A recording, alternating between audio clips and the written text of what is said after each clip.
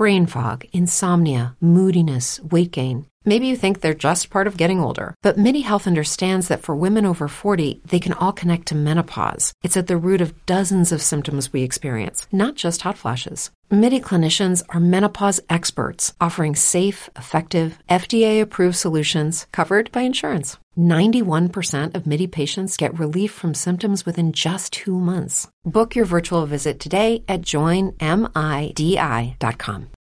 We have special news for you.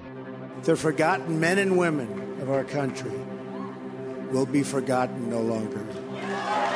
Are you going to send me or anybody that I know to a camp? We have people that are stupid. That it's disgraceful and laughable. Mr. Gorbachev, tear down this wall. It's the Ricochet Podcast with Peter Robinson. I'm James Lalix. Our guests today are Sohrab Ahmari about Iran and Byron York on Washington. Let's have ourselves a podcast.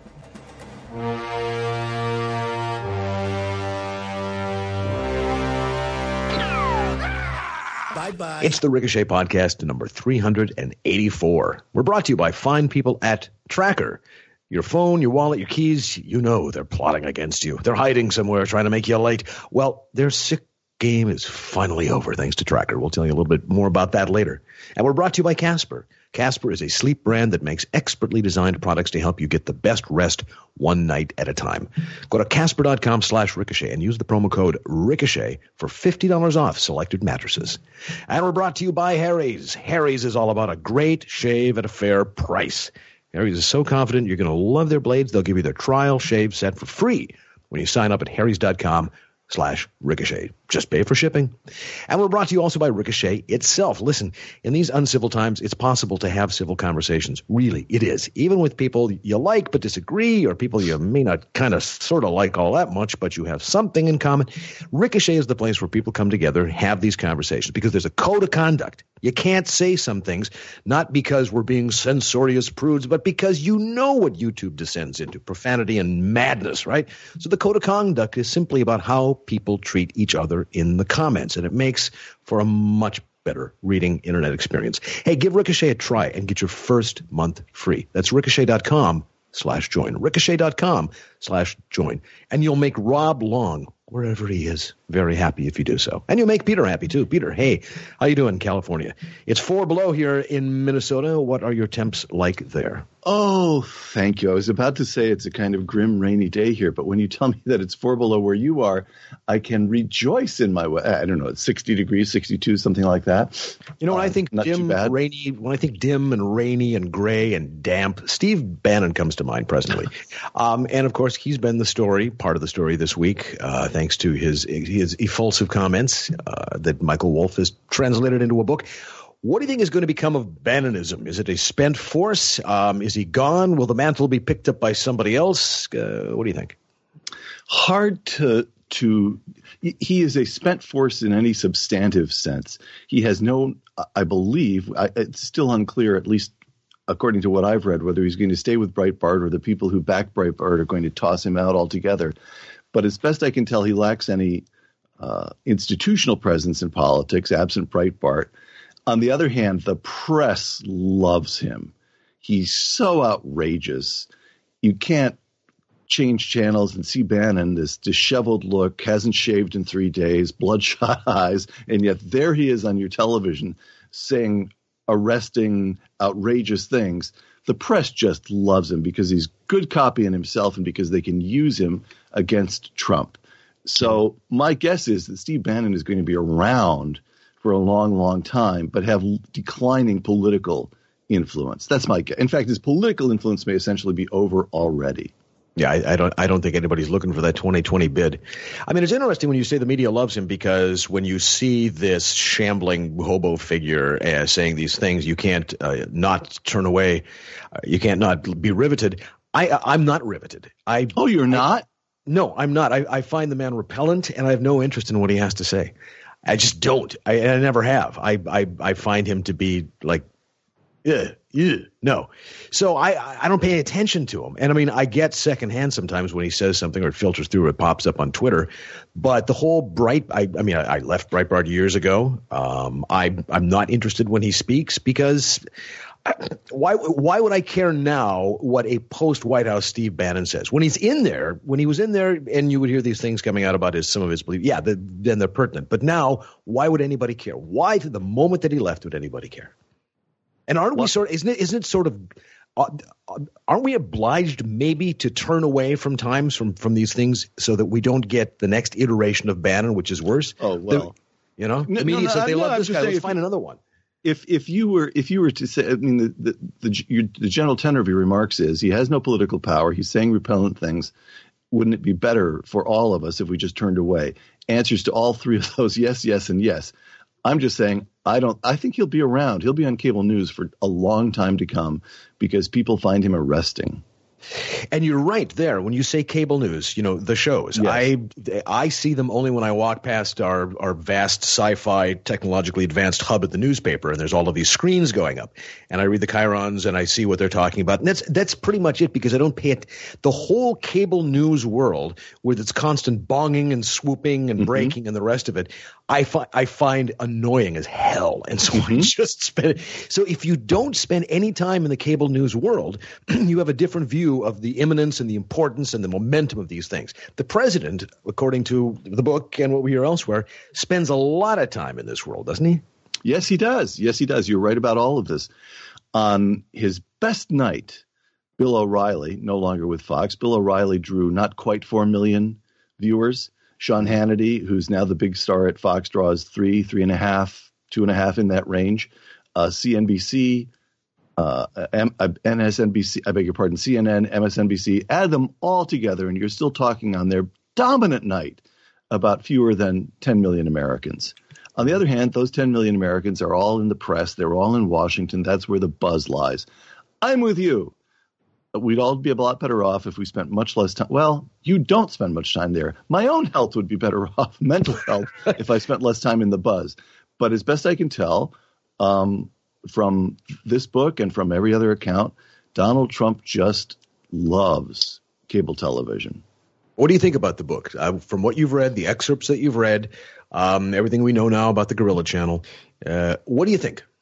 I've read the excerpt that appeared in New York Magazine, and then I've read a few excerpts as the book was quoted in other places.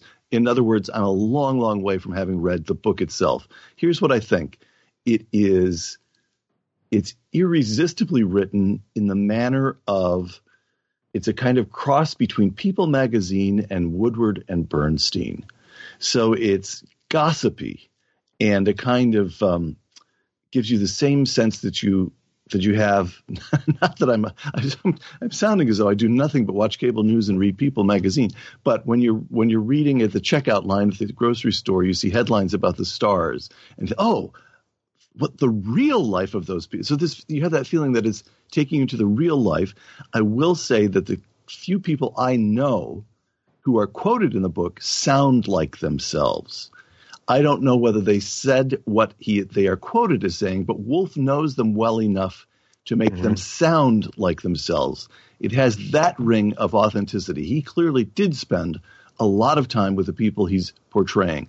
On the other hand, Michael Wolff's previous books, this is a point that John Podhoretz made in his New York Post column yesterday, Wolff's has all kinds of errors in his previous books, and people are already picking up the errors that he's made in the excerpts that have appeared. Notably, he portrays a scene in which someone recommends to President-elect Donald Trump that he name John Boehner, former Speaker of the House, as his chief of staff. And according to Wolff, Donald Trump replied, "Who's that? Who's John Boehner?" And, of course, Donald Trump has played golf with John Boehner, tweeted about John Boehner. The idea that he didn't know who John Boehner was is ridiculous. So Wolff has at least a handful of howlers in there in what we've already seen. Yes, I agree. Wolff has a record, and anybody who's been following him for years knows that you are going to be entertained, and also you should have an eyebrow cocked up skeptically for some of these things. Right. Let's take a look at that Boehner anecdote. There are three possibilities. One, Wolff made it up. and that he doesn't have a tape to back it up. He's quoting somebody who was in error, but it didn't happen. 2, It was a sarcastic remark by the president saying, yes. Who? As if to cut him down to size. 3, he didn't remember. He may have tweeted him. He may have played golf with him, but he didn't remember because there's something about the guy that is short-sighted, that doesn't remember, that isn't all completely there, which is one of the points the book makes. He's not all there. And this is the interesting thing. It seems to me that we can go along and be happy with everything that's happening. Dow over 25,000. The ICE ramping up. We're getting fewer regulations. It's all good. It's all good. It's all good. But we're turning away from the possibility that all of these things are saying about this guy that he's not all there. And this would not be unusual. This would be odd, except that it comports with a lot of stuff that we've heard, that anybody who's been following Donald Trump for 25, 30 years knows his character, knows who he is, and knows that the idea of a guy who falls asleep with boredom when you try to inform him of his constitutional duties and doesn't really read and it lives in this sort of television script mentality. It's not that much of a surprise. But the GOP just shrugs and says, what are you going to do? That's my take. That's a pretty good answer, actually. What are you going to do? Right? Yeah, so he's forgetful. He's 70 years old. He forgets names. Maybe he does. We don't even know that. He watches a lot of TV. The other thing about the Wolf book is that it doesn't, when it comes right down to it, it tells us very little that's new. Of course, Donald Trump did not expect to win. Of course, he watches a lot of cable. All of this we already knew. So it's sort of fun in the gossipy sense. It's sort of outrageous. It enables us to get worked up about things all over again. But really, does it tell us anything we don't know? Well, it's about the first year, and we all got the first year under our belt, and the first year was hell. Now we've forgotten about the first year because the second year seems to be going a little better. But it's still the same guy at the top of the organization, and these elements are going to play out again and again and again. But we'll see. And there are more issues in the world to talk about beyond how many hamburgers and cheeseburgers Donald Trump eats. I found the interesting thing to be that he goes to McDonald's because the food is prepared in advance, and you can't. If someone wants to poison you, they can't do it because you're pointing at that burger there off the rack. Makes sense. The unfortunate part, however, is when you go to McDonald's and you lose your keys. Huh? How's that, Rob? Rob Long would be around right now to say that was the worst transition he ever heard, and he'd be right. I did that just for him, if he's listening. Hey, listen, when you do lose your keys, however, you know that it's impossible to do anything. You can't drive your car. You can't get into your house. What do you do? Well, that's why you should have put a tracker on the thing before. See, 8 years ago, Tracker, that's TRACK, capital R, they changed everything. They released the first tracking device, and now they've done it again with the all-new Tracker Pixel. With the Tracker Pixel, you will never have to worry about losing your things again. The Tracker Pixel is the lightest Bluetooth tracking device on the market. Place the Tracker Pixel on whatever you tend to lose, your keys, your wallet. It's small enough you can fit it anywhere. So when you misplace an item that has the Tracker Pixel attached, you can use your smartphone and a 90 decibel alert to help you find it in seconds. And it even has a powerful LED light so you can find it in the dark. Lose your phone, by the way? Well, press the button on your Tracker Pixel and your phone rings, even if it's in silent mode, eh? You can locate your item even if it's miles away. How, you say? That's ridiculous. Bluetooth doesn't go that far. Listen, Tracker User, that's you, is part of a large crowd locating network in the world. The largest in the world. It's like Waze, except for finding your things, not your way. And Tracker's 30-day money-back guarantee means you have absolutely nothing, literally, to lose. Here's a special offer for listeners of the Ricochet podcast, the tracker.com/ricochet. Tracker.com/ricochet to get 20% off any order. That's spelled the Tracker, TheTracker.com/ricochet for 20% off. The Tracker.com/ricochet. And our thanks to Tracker for sponsoring this, the Ricochet podcast. And now we have the pleasure of talking to Sohrab Ahmari. He's a senior writer at Commentary, and previously he spent 5 years as editor and columnist with the Wall Street Journal opinion pages in London and New York. You can follow him on Twitter at Sohrab Ahmari. Welcome, and we're all eyes on Iran right now. Can you tell us what's happening? Because oddly enough, the story doesn't seem to be reported in the American press as much as you think it might be. Yeah, the coverage has been a little bit spotty, to say the least. But for about a week now, there's been a popular uprising across the country, although it began in the city of Mashhad in the northeast of the country, a pious and conservative city where it seemed like people were angered by primarily economic issues, joblessness, inflation that's running 20 to 40% reportedly, and public graft, the financial dealings of these regime-connected foundations for the poor and dispossessed, supposedly, but which are actually slush funds, where who knows, where the money comes from and where it goes. It seems to serve regime elites. So that anger sparked a protest in Mashhad, and very quickly they went nationwide. And the slogans began to shift from merely economic issues to outright opposition to the regime, and interestingly to its policies in the Middle East. So one of the slogans that's been heard very commonly is "Na Gaza, na Lebanon, janam baraye Iran," which means not Gaza, not Lebanon, my life only for Iran. Another one is "Let Syria be, do something for me, or think of me."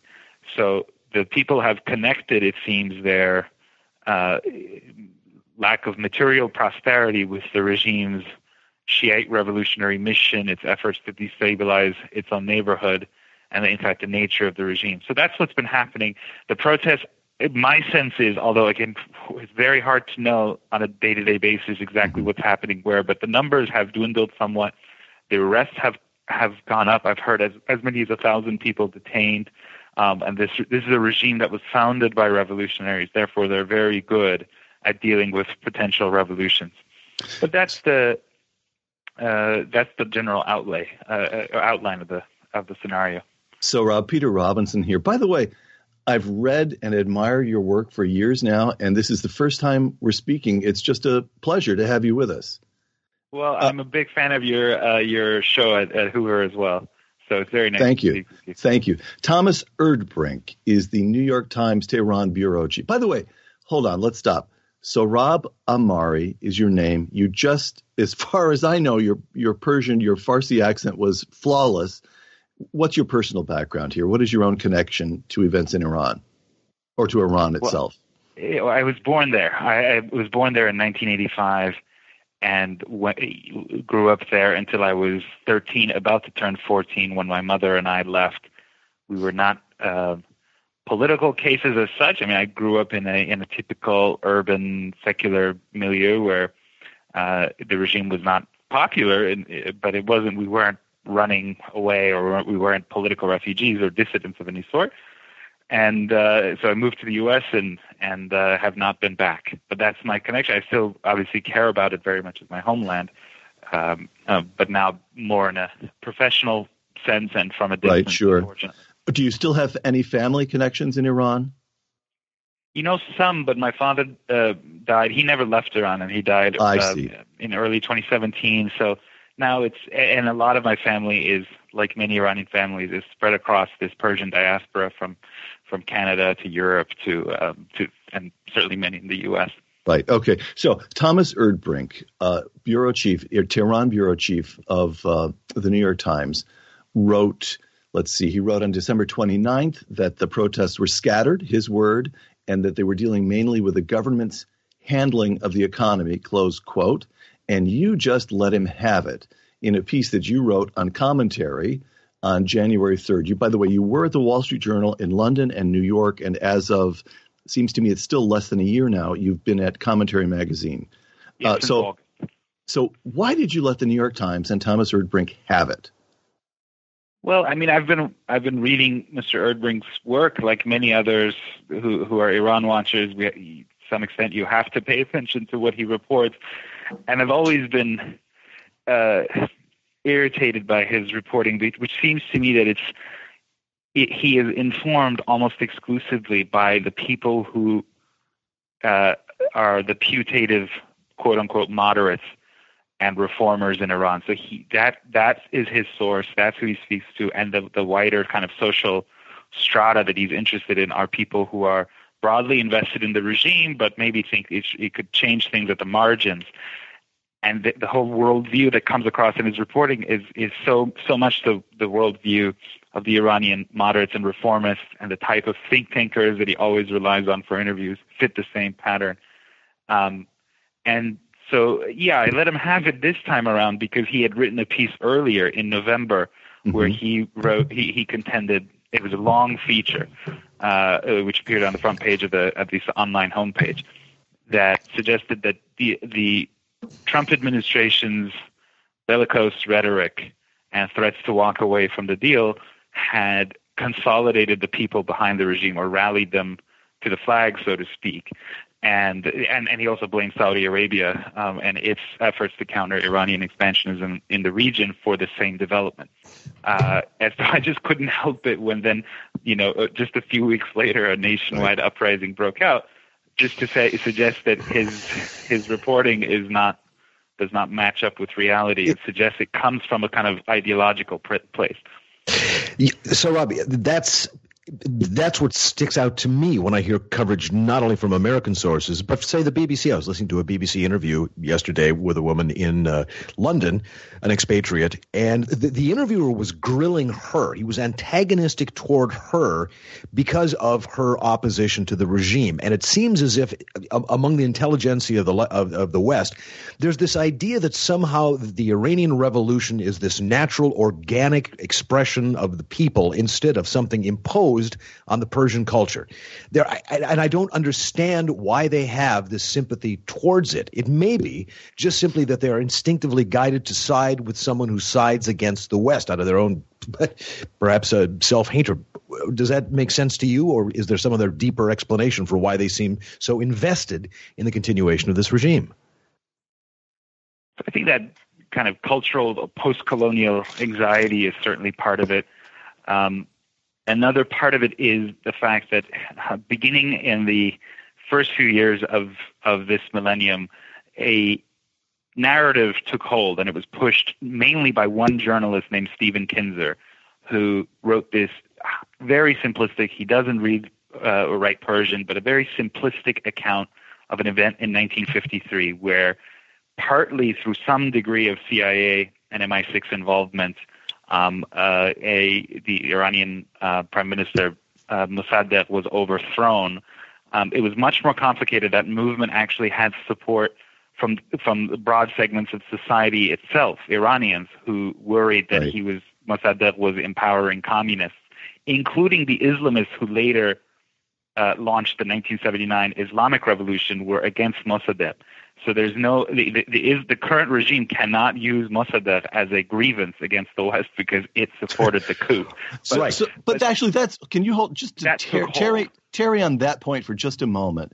Because at least if you're of my generation, when you went through college, you heard over and over and over again, well, Eisenhower installed the Shah, That's not quite that's either inaccurate or the merest statement of a much more complicated picture. Is that right? That's right. And the best book for this is Abbas Milani's biography of the Shah.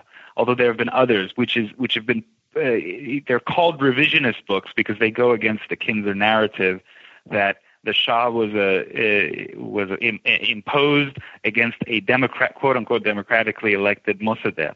And that the coup d'etat was purely an act of outsiders, when in fact, as Professor Milani amply demonstrates, it had broad support in the society, including from the Islamists. So I think that's another factor in how reporters think about Iran. And I think a third one, frankly, is many of them, and I speak from experience because I've talked to some of them where when they privately speak about Iran, they'll say, we went into Iraq and that was a disaster. So they have this sense of mission that everything must turn on the idea that there are moderates and hardliners in Iran. There are the bad guys who are, Islamist fundamentalists, but there are also others within a regime that is constitutionally Islamist and anti-American and anti-Semitic, but there are good guys within it. And the cornerstone of U.S. policy should always be to find those moderates and empower them, even as the Iranian people themselves, in their chants, in their discontent, in their rhetoric, suggest that they don't make much of a distinction, that living under Rouhani isn't that much different from living under Ahmadinejad, the previous president, who was the troglodyte, supposedly, which he was. But there are the distinctions here. The West makes much more of an issue out of him than I think the actual Iranian people do. Right. And if you're, again, I mentioned my generation, but Ronald Reagan was excoriated for supposing that you could draw distinctions among members of the regime in Iraq. The press, during the Iran-Contra business, the press just pounded him. There are no moderates in the Iranian regime. You fool Ronald Reagan. And now the press itself is saying, you fool Republicans. There are moderates. You must help. Anyway, sorry, I just can't resist Rob pointing out a little historical irony there. Well, the original sin of 53 is pointed out every time this comes up. What is the percentage of the Iranian population that's under 30? It's big, isn't it? It's 2/3. Right. So these are people who did not exactly grow up under the whip hand of the Shah. But let's switch to current events. How do you evaluate the Trump administration's reaction to all this? Well, as Peter knows, I've been certainly when the election was happening, I was not an enthusiastic Trumper, but as a critic, I still have to be intellectually honest, and I have to say that they've been much better than the Obama administration, let's say, was in 2009, where with the statements from the president's own tweet account, really, really eloquent speech on January 2nd by Nikki Haley at the UN, which then resulted in today's Security Council meeting, I believe is happening today. Vice President Pence's interview with Voice of America, clear support, the sense that, look, this is an adversarial regime. Whatever comes of this uprising, it's up to the U.S., both morally and for strategic reasons, to try to weaken the Islamic Republic. And you get that the people who are running the show now understand that. Could they do more? Yeah, I think some things. One would be to reform Voice of America and Radio Farda, which are supposed to be doing what they did, what Voice of America and Radio Free Europe did under communism. But unfortunately, they've been a lot of the people that they hire. I don't think it's not any conspiracy, but they're just Iranians who have that same Erdbrink mentality. Right. And so there's far too much, for example, anti-Israel stories or anti-Trump stories on these outlets, where you wonder why are U.S. taxpayers funding this? So if nothing comes of this, if there's a spur to reform U.S. public broadcasting, that would be good. I think there could be sanctions on individual human rights violators that the U.S. could announce. If you're identified as a major human rights violator, will cut you off from world financial markets. That might change the mentality of some people in the security apparatus and make them rethink their support. But again, this could go on. I mean, we don't know. It could be a one-off thing that fizzles and then resurfaces 10 years from now, or it could be the beginning of a regime collapse scenario. So the U.S. role is essential because whether we like it or not, the U.S. is deeply invested in Mideast affairs. And so when it steps away from it, chaos follows. What is your sense of it? What is the avalanche potential here? What is the possibility that any day now we might wake up to see that the numbers had spiked again, that there were now tens of thousands in the street? Not very likely, is it your feel? The regime has it back under control, or not? What do you think? I think it's unlikely in the immediate term. But right. What the demonstrators have shown is just the depth of social discontent. And it's notable that it's not coming solely or even primarily from the urban middle class, the type of people my family right. came from before we left the country. Right. It's coming from the people who were supposed to be the base, the fiber of the revolution. This was a revolution of the dispossessed, and the dispossessed are saying, we're still dispossessed. And a lot of them are chanting Reza Shah, Ruhet Shah, which means Reza Shah, bless your soul or long live. Many of them born after the revolution, but they had this sense. It's not like they're clamoring for liberal democracy as we understand it, but they want a sense of national dignity, and they remember a time, at least from history, books, or footage, where you could be a dignified Iranian, and Iranianness is not subjected to mullahocracy. So you would say the events in Iran over the last week or so would have, this may be a little bit of a reach, would have something of the same weight as Pope John Paul II's visit to Poland in 1979, in as much as don't expect regime change anytime soon, but recognize that the regime has been shown by its own people to be completely illegitimate. The only difference, I agree with you insofar as you stated it, but the reason that I do despair sometimes is that these movements don't have a clear leader. Right. Unlike that was like Pope John Paul II. So there's no Pope John Paul II. There's no Lech Walesa, as far as we know. Or serious organization. I mean, at the end of the day, I think social media or whatever goes so far. You need cadres. You need people who can organize to get people to come out at certain strategic points and moments and so forth. And it's all happening organically. And I believe in old-fashioned revolutions. You need leadership and organization. So, Rob, listen. Last question, and this is not a short question. This is a request for a teaser. You're writing a book. Tell us very briefly, at least as a fellow convert, I don't think it's likely to be a brief but just tell us very briefly what the book is about and when it will come out. And believe me, we'll have you back on when the book is out. Well, I'd really appreciate it. It's a memoir. It's due in February 2019 is when I have to write it, but I'm aiming to finish it this month or early February so that it can come out sooner. And Whoa. We're talking to a writer who intends to turn in a manuscript a year ahead of schedule? Yeah, because I'm enthusiastic about this book. I mean, it really is writing itself. I'm maybe halfway there. So if I can just churn out, 750,000 words a day, it'll be done very quickly. And I hope, I keep telling various interviewers that I'm going to do this perhaps in order to keep myself to it. But it's a spiritual and intellectual autobiography. When I left Iran, I had decided that I was an atheist. And as much as I looked to America as this great place to be, when I wasn't there, when I was longing to be there, when I arrived, I quickly became a kind of radical leftist. I started with Nietzsche, who's not exactly a leftist, but then it led me to, Marxism and Hegel and things like that. So the book is really an account of how I went from that to appreciating Pope Benedict XVI's writing and appreciating Catholicism at a sort of aesthetic and intellectual level, and then ultimately convincing that it's the ark of salvation and being received into the church in December 2016.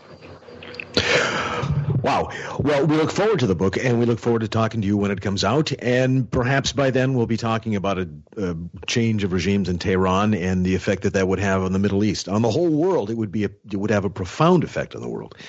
Thanks for joining us today, Sohrab. We'll talk to you later. Thank you. Thank you, Sohrab. When he was mentioning the youth of the the Iranian population, when I was in college, I had a friend, Iranian student, who very smart guy, just funny, hilarious, cultured, world weary, all of these things. And when the revolution happened, he wanted to go back. This guy was as worldly as you can get, but he admired Khomeini. Khomeini was a great man. He felt some sort of religious obligation to go back, and he went back. And then the war happened, the Iran-Iraq war. He disappeared, and for years and years, we just imagined him swallowed up into this machinery, this extraordinarily westernized, but Persian smart guy, gone. And then about 5 years ago, we got a call. He was back in town, and we're astonished. And we met at the old restaurant where we used to work. And I said, Mehdi, what happened to you? You went back to Iran. We lost you. And he said, I went back. It was horrible. I went right back. I moved back to Los Angeles just a month later. And he'd been in L.A. selling rugs ever since.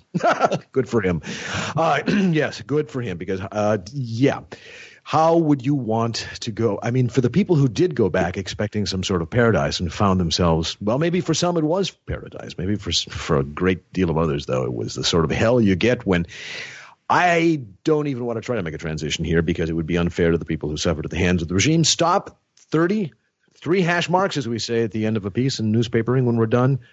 Turn the page. Hello there. How would you like to sleep better? I'm here to tell you how. Casper. Casper is it's a sleep brand that makes expertly designed products to help you get the best rest one night at a time. Now, the experts at Casper work tirelessly to make a quality sleep surface that cradles your natural geometry in all the right places. After all, you spend a third of your life sleeping, so you might as well be comfortable, right? Well, the original Casper mattress combines multiple supportive memory foams for a quality sleep surface with just the right amounts of sink and bounce. And if you don't know what that means, you'll know the minute you get into a Casper. Its breathable design helps you sleep cool, and it regulates your body temperature throughout the night.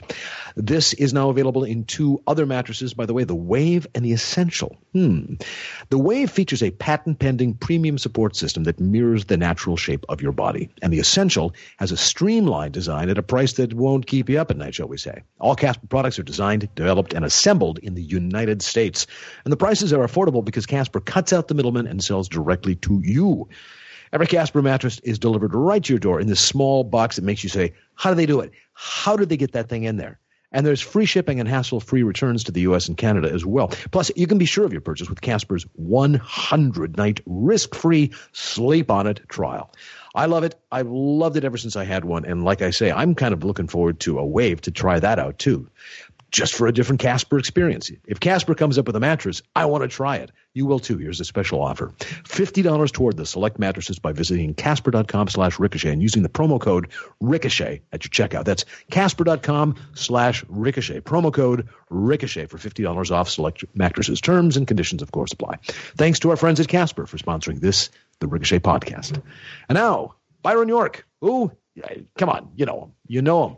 You love him. Chief political correspondent for the Washington Examiner, Fox News contributor, and the author of The Vast Left-Wing Conspiracy. Byron, welcome back. D.C., it's aflame. It's absolutely gone mad with this Wolf Bannon book. What's the fallout today? Gentlemen, how are you?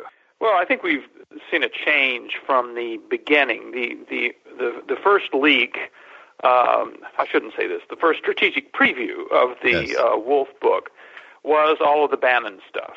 And that was pretty newsy to have Bannon attack the president's family the way he did, suggest that the June 2016 meeting in Trump Tower was an act of treason. I mean, it was really quite amazing. And I think that Bannon is justifiably suffering a lot of blowback from that. You've seen candidates that he supports around the country, like Kelly Ward in Arizona, saying, Steve Bannon? Who's that? He was some guy who supported me.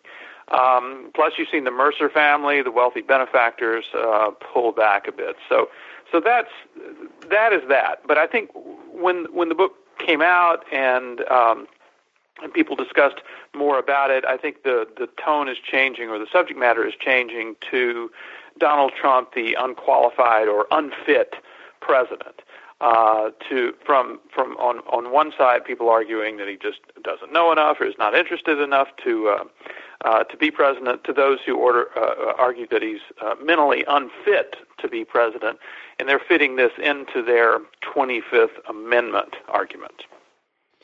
And Byron, is there actually, I guess what I'm trying, Peter here sits in California trying to understand the extent to which what's taking place in Washington is simply noise, something at which Washington is very good, and the extent to which, in fact, there are substantive arguments that are being tested for the first time or being returned to, and this time it looks as though they may have more legs. So we've always known, anybody who's been paying any attention at all has known since the primaries at the latest, that Donald Trump was not a well-read or intellectually curious man, that he had a short attention span, that he watched the cable news shows, and that he liked to eat at McDonald's. So what in the current discussion of the Wolf book seems to be new or to have legs that it did? As Cato Byrne used to say, thank you. That's exactly what we've known for quite a long time. And it's not really a surprise. The book, of course, focuses on those Wild West first early months of the Trump White House under Chief of Staff Reince Priebus, in which, there seemed to be no real order to things. I had one reporter the other day call it Grand Central Station at that time, and you read it and you think, wow, if Trump were smart, he would bring in somebody like John Kelly to help, to restore some order here. Well, of course, that's exactly what he did. So, in some sense, this is a story of the White House that ceased to exist several months ago. But as far as the president's personal traits are concerned, absolutely, a lot of that was litigated during the election, and it hasn't really changed.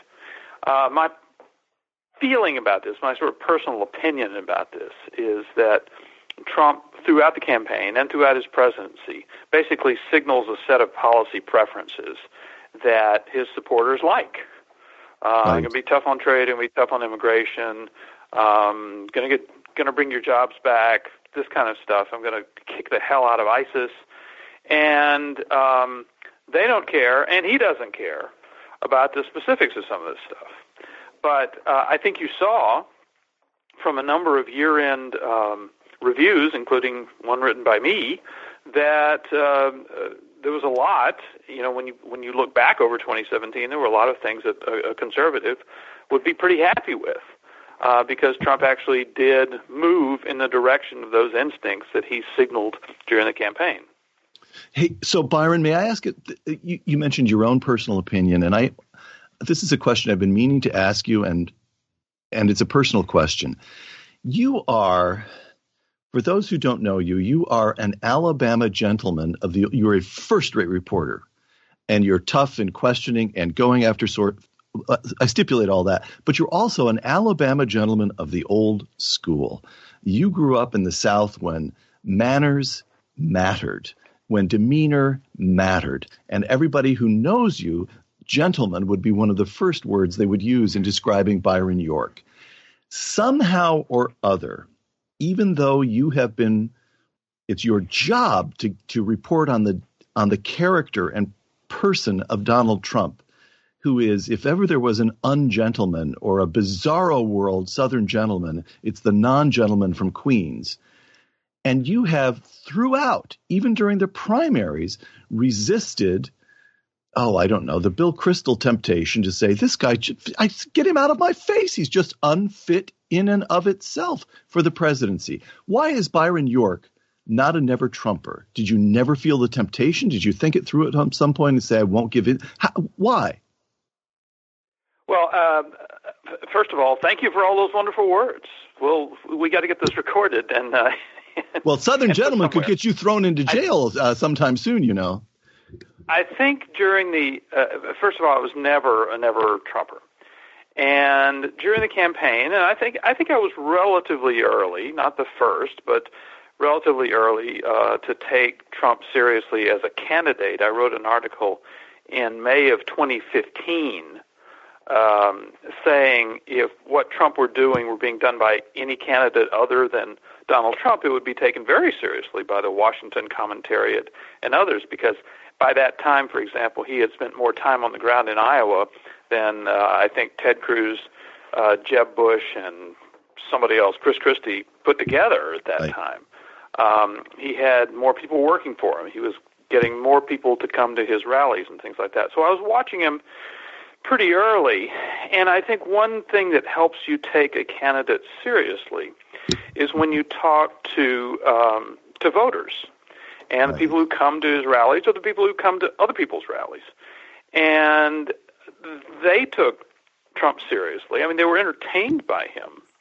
But what he was able to do in the course of an hour and 15 minutes of rambling talk in which he talked about his golf courses and his TV shows and the club championship that he's won and his buildings and all of this stuff, he was still able to give them a set of those policy preferences that we were talking about that they came away with. I mean, he'd go on for an hour and 15 minutes.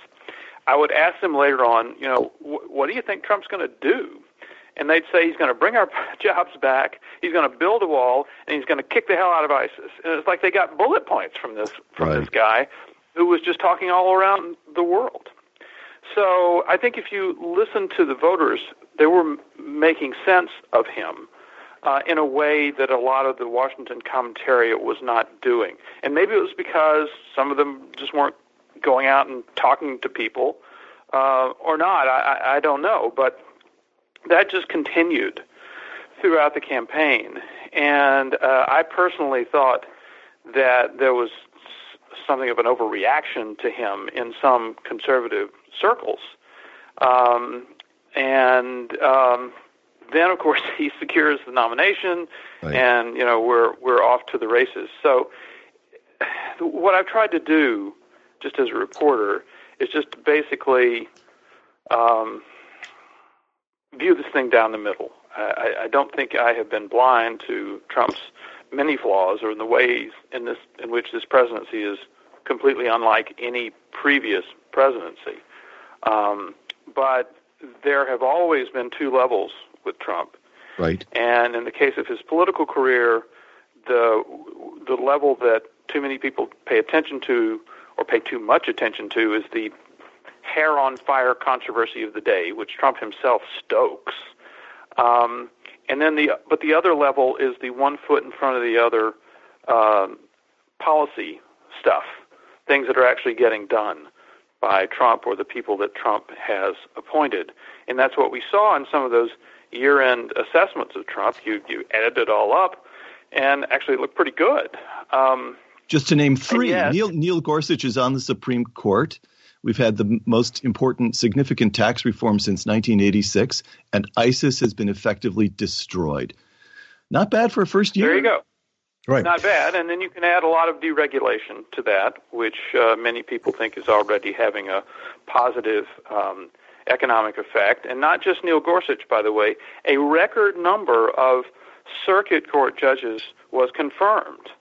Not just nominated, confirmed this year.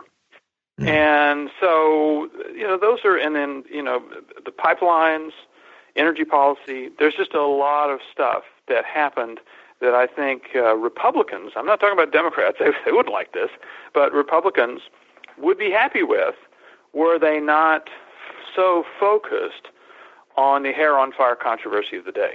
Right.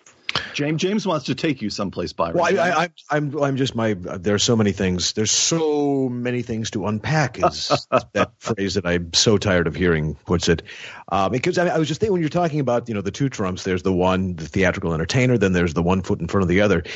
We were always told during the campaign that Trump would assemble the best people. That we didn't need to hear specifics because his mind, his managerial deal-making mind, would apprehend the keen details, tease out what was necessary, and craft the great solution. It seems now that people are sort of resigned to saying, well, he doesn't really read very much and he doesn't know the details, but he points in the right direction and then that's sufficient. And does that is that fair to say that people are content with a Donald Trump that simply points to where we want things to go and is not necessarily involved in the details themselves? I would say when you say people, you have to remember this is a president with a job approval rating of around 35%. So those people they're fine with it. But I think you'd have to say that a lot of other people are quite unhappy with it. I think on the yes. No, I was saying they're unhappy with it because they believe that he's this strange combination of malevolent genius, dark racism, American passions unleashed, that he is intentionally crafting this American dystopia in which they will be forced into their Handmaid's Tale camps and the rest of it. I mean, they see him as far more brilliant, brilliant Machiavellian and dark than the Never Trumpers do, for heaven's sakes. Anyway, never mind that point. I'm being tendentious. We should probably get to the stuff that's coming up that you're there. Yes, James, but you're beautiful when you're tendentious. Let me say one thing to that, and I'll take a practical part out of what you just said, which was Trump during the campaign promised that he would hire the absolute best people to work in his White House. And I think the recent departure of Omarosa, the tenure of Sebastian Gorka or Anthony Scaramucci just indicates that was not true. Yeah. Now, on the other hand, Trump has brought in a number of first-rate people. Mentioned John Kelly, Mike Pompeo, James Mattis, Naomi Rao, H.R. McMaster, Nikki Haley, Mark Short. There's a whole bunch of them who are really first-rate people. And amazingly enough, they tend to do fairly well when they're put in these jobs because they're good, solid, quality people. So I do think there's going to be departures after the first year of the Trump administration. There always are. There'll be more because of the craziness of Trump.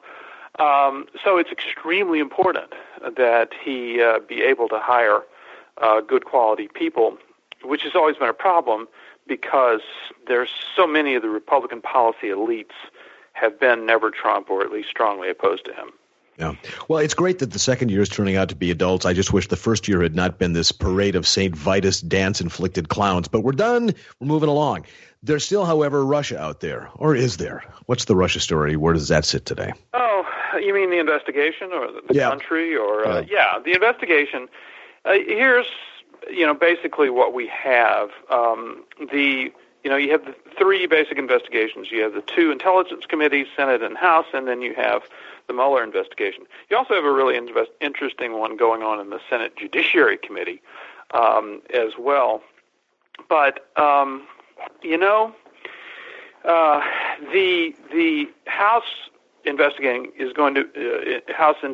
is going to end up being a pretty partisan exercise. I think it's pretty clear. You'll see a Republican report and a Democratic report. Mm-hmm.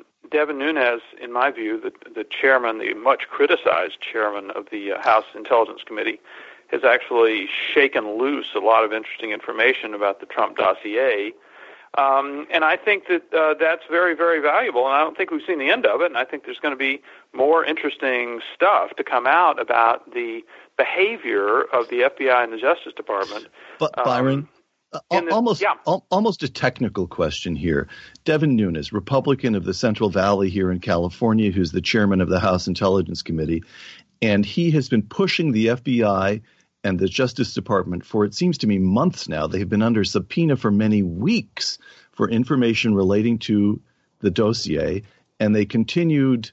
Well, you'll have to tell me what happened yesterday, but they've been continuing to withhold information that this duly constituted chairman of the House Select Committee has been demanding and placed under subpoena. What can the committee, or what can Congress do to the executive branch, to the FBI, to the Justice Department, to force them to comply with the subpoena? I just don't know how it works. Yeah, a couple of things. If you look at this most recent letter from Nunes to Rod Rosenstein, basically the acting attorney general for all of this stuff, the letter demands that the FBI and Justice Department completely fulfill the August 24 subpoena. Wow. From the committee. So the letter was dated January 4th, and the subpoena it refers to was August 24. Now, we should not act as if the Justice Department and FBI have not turned over anything. It has been pulling teeth, but they have turned over a lot, and the fight is over some remaining stuff. But they really didn't start turning it over until Paul Ryan got involved, because this is the case.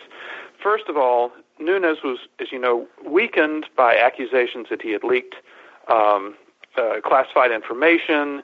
That was referred to the House Ethics Committee, which basically semi-sidelined Nunes for several months while it investigated before exonerating him and declaring that he did not do what he had been accused of doing. So Democrats and outside players like Fusion GPS could say, "Forget it. I'm not gonna obey your subpoena. You're this weakened, lame duck, non-chairman of this committee. Forget that." Well, first of all, he's now sort of fully the chairman again for this investigation as well. But also, what Nunes had to do was get the strength of the House of Representatives behind him. Because even if he had not had any problems, the executive branch could say, it's one committee chairman. Yeah, I know they're powerful, but maybe we'll see how far we can push him. Right. But when the entire House of Representatives and the person of the Speaker gets behind it, then they really start feeling the pressure. And a few months ago, you actually saw Ryan get behind Nunes and come out and specifically accuse the FBI and Justice Department of, quote, stonewalling. And they began cooperating more after that. Doesn't mean they don't drag their feet; they just do. But I think, I know we had a meeting maybe 2 days ago between Rosenstein and Christopher Wray, the head of the FBI. They both came over to Paul Ryan's office and talked to him. And I think this new last agreement that yes, we're going to turn this stuff over is a result. Yes, Devin Nunes has been doing all the work, but there had to be muscle from the Speaker behind it to make it happen. And now the muscle is there. Last question on this. Why doesn't the White House simply say, We're talking about the executive branch, of which the chief executive is chief executive. Why doesn't he say to the Justice Department and the FBI, I'm not getting into the details of this investigation, but I hereby order you to comply with the subpoena from the House Intelligence Committee? Why hasn't that happened? It's a good question, and I think the reason the White House has stayed out of it is that they just did not want to. Obviously, the president is a very interested party here, and in more than just a principled way, the president should be an interested party in having his administration, obey congressional subpoenas. But I think they just, given all the drama involved, I think they just didn't want to get involved with it. And they felt, and I think they're correct, that ultimately the House could prevail in this. And we really don't know a lot of, we've talked a lot about this whole Nunes stuff. We don't know a good bit of what has been discovered, and hopefully we'll find out soon. And just to make a quick finish of this answer, sure. We have the more sort of conventional bipartisan investigation going on in the Senate. And not sure what that's going to turn up, but it appears to me that it's moving, again, away from the whole collusion idea and more into an investigation, what it should have been to begin with, just an investigation of Russian efforts to meddle in the U.S. election, what U.S. authorities did about it, and how they can prevent that in the future. Well, the question is whether there's enough gas in this tank to get the Democrats to the 28 elections and overturn the presidency. I don't think so. I'm just curious what outrage they're going to have when this goes away. I'm thinking maybe it'll be environmental desperation because now we have these new energy regs that say they can drill off the shore of, anywhere, frankly. And I just imagine Rob Reiner at this moment looking out the window at his Malibu beach house and weeping softly as he imagines oil rigs out there in the ocean ruining his view and his life in the earth. Well, that's the future. We'll talk about that later down the road. Byron, thanks so much for joining us today. It's always a pleasure. Byron, thank you for having me, guys. Good luck. Is it cold in D.C.? Are they getting hit by the bomb storm? Do you know that, Peter? I don't know, to tell you the truth. I know that I have a son in New York who was sending me pictures yesterday. I know they've got 8 or 9 inches even on the island of Manhattan. It's been accumulating. But in Washington, I don't know. Yeah. I want them to be snowbound for just weeks. I want them. I want the whole thing to collapse. I want people to realize that they should have stocked up on bagels and milk before. And I want to see YouTube commentary from haggard New Yorkers with facial hair of Randy Quaid saying, "It's hell here. It's hell. We have nothing to do." But by the way, if you do have facial hair like Randy Quaid, you might want to get rid of it because it's kind of bizarre. And that's where Harry's comes in. Harry's is all about a great shave at a fair price. 3 million guys have switched to Harry's. And there's a reason why they do so. I'm one of them. Lord knows I'm happy with my blades. Jeff and Andy, 2 ordinary guys who are just fed up with paying an arm and a leg for razor blades. And by the way, you can use them on your arms or your legs. They started Harry's to fix the shaving problem, the cost, the ridiculousness. Harry's stripped out all the unnecessary features, the vibrating handles, the heating blades, the 56 lubricating strips and all that stuff, and stripped out the unnecessary costs as well to deliver customers one perfect razor at an amazing price. Now, a good shave comes down to some good basics and some good blades, right? Because Harry's owns the factory. They're able to deliver amazing quality blades for just $2 a blade compared to that, $4 or more you pay at the drugstore. And all the products backed by a 100% quality guarantee. So there's nothing like the first, stroke of a Harry's, and there's nothing like the last. It's not like one of those Winston, Smith 1984 Victory blades where you're scraping after using the thing for 6 months. The last shave that you get with a Harry's is going to be as good as the first, frankly. Special offer for listeners if you want to find out what Harry's is all about. They're so confident you're going to love these blades, they'll give you the free trial shave set. Free. Sign up at harrys.com/ricochet and just pay for shipping. Claim your free trial offer today from Harry's. $13 value for free when you sign up. Just cover shipping. What does that trial kit include, you might ask? Well, a weighted ergonomic razor handle, 5 precision-engineered blades with a lubricating strip and a trimmer blade, rich lathering shave gel, and a travel blade cover. Get your free trial set at harrys.com/ricochet right now. That's harrys.com/ricochet. And we thank Harry's, as ever, for sponsoring this the Ricochet Podcast. Well, Peter, the new year begins. The holidays are over. A sense of spirit and purpose suffuses us all. Did you make a resolution? We'll leave with this. Did you make any resolutions for the year to come? Yet again, in 2018, as I have for a number of years now, I have resolved to give up broccoli. How's that going for you?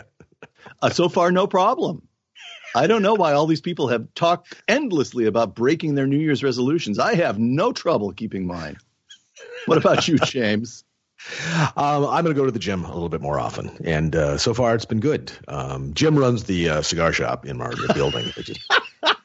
Okay, we both took that one as seriously as actually, there is no cigar shop in my building. I wish there was. Just a place where you could go down Prager-wise and just sit in a leather chair and inhale the rich aromatic scents. But no, there's no place downtown like that at all. What there is in my office lobby is Peace Coffee. That's what it's called. Peace Coffee. Peace Coffee. Peace, as in the logo, as in Groovy Man, as in Peace Coffee. Yes. So not serious question, but question. This never occurred to me before, but Minneapolis is, of course, connected by above street walkways so people can get around town without having to step out in the cold. What do smokers do in the winter in Minneapolis? Die off like flies? No. They go outside and stand in 4-degree below weather and smoke. They do. I mean, I'll from time to time in the course of a day want to consult a small cigar, and yes, you go outside and there's you just see all these people clustered around the buildings, great plumes of smoke coming from their mouths as they get the nicotine fix. Wow. And that's what they do. But you're right about the Skyway system. It's quite wonderful. It allows us to not die in the winter. It allows us to maintain complete possession of all of our toes and fingers, which is great. I mean, you got those pinkies, the little spares, but it's nice to walk around, to go to lunch somewhere and not have to shiver and dip your fingers in a bucket of hot water when you get back to the office because it's 4 below. And wouldn't you know it, there are some people who don't like the Skyways because they suck the vitality from the street, don't you know? And granted, in the summertime when it's 90 degrees, people are up in the air-conditioned Skyways. But there's a certain group of people who want us all to be like those in Iceland and Finland and walking around outside being vibrant. They want a vibrant, bustling downtown.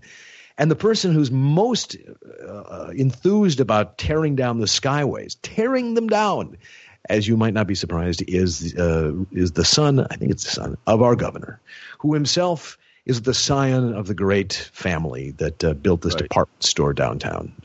So this is how the line goes. The family builds Target and the stores themselves, and then the son, not wanting to go into anything like retail or not capable of it, goes into politics, and then his son want to reshape what we all want to do in the sense that we must conform to a new urbanist model of vitality. Well, I got your vitality right here, buddy. Come and get it. Listen, folks, Casper, Harry's, Tracker. You'll find the links on the Ricochet homepage, and go there, save money, and thank them for sponsoring the podcast. By all means, go to iTunes and leave a review, preferably a good one, so more people can find the show. And join Ricochet, for heaven's sakes. If you've enjoyed this podcast, for $2.50 a month, you get the podcast here. You can comment, you can read all kinds of stuff, and you can experience what makes Ricochet different than any other site on the web. It's the member feed where people can come up with their own pieces. It's the conversation in the community, right, Peter? That's what you guys were thinking about when you started this wonderful thing. Absolutely. Well, Happy New Year, and we'll see. And next week, by the time we talk, the temperature should have gotten up to 0. Because I love looking at seeing 0 and thinking there's just no temperature. We ran out. It's on back order. Enjoy California. Enjoy Ricochet 3.0, folks. We'll see you there at the comments, and we'll see you here next week. Next week, James. Prospero año nuevo.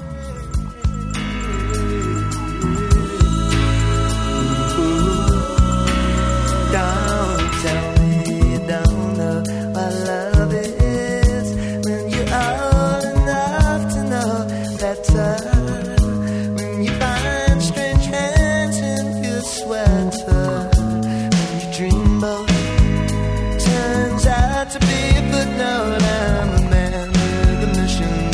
2 or 3 dishes.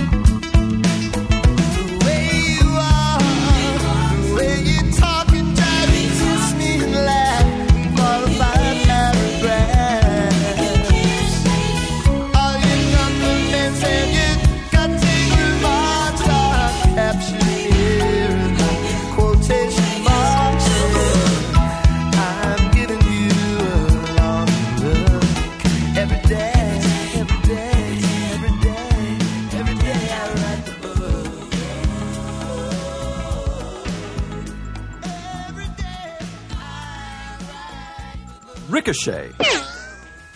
Join the conversation.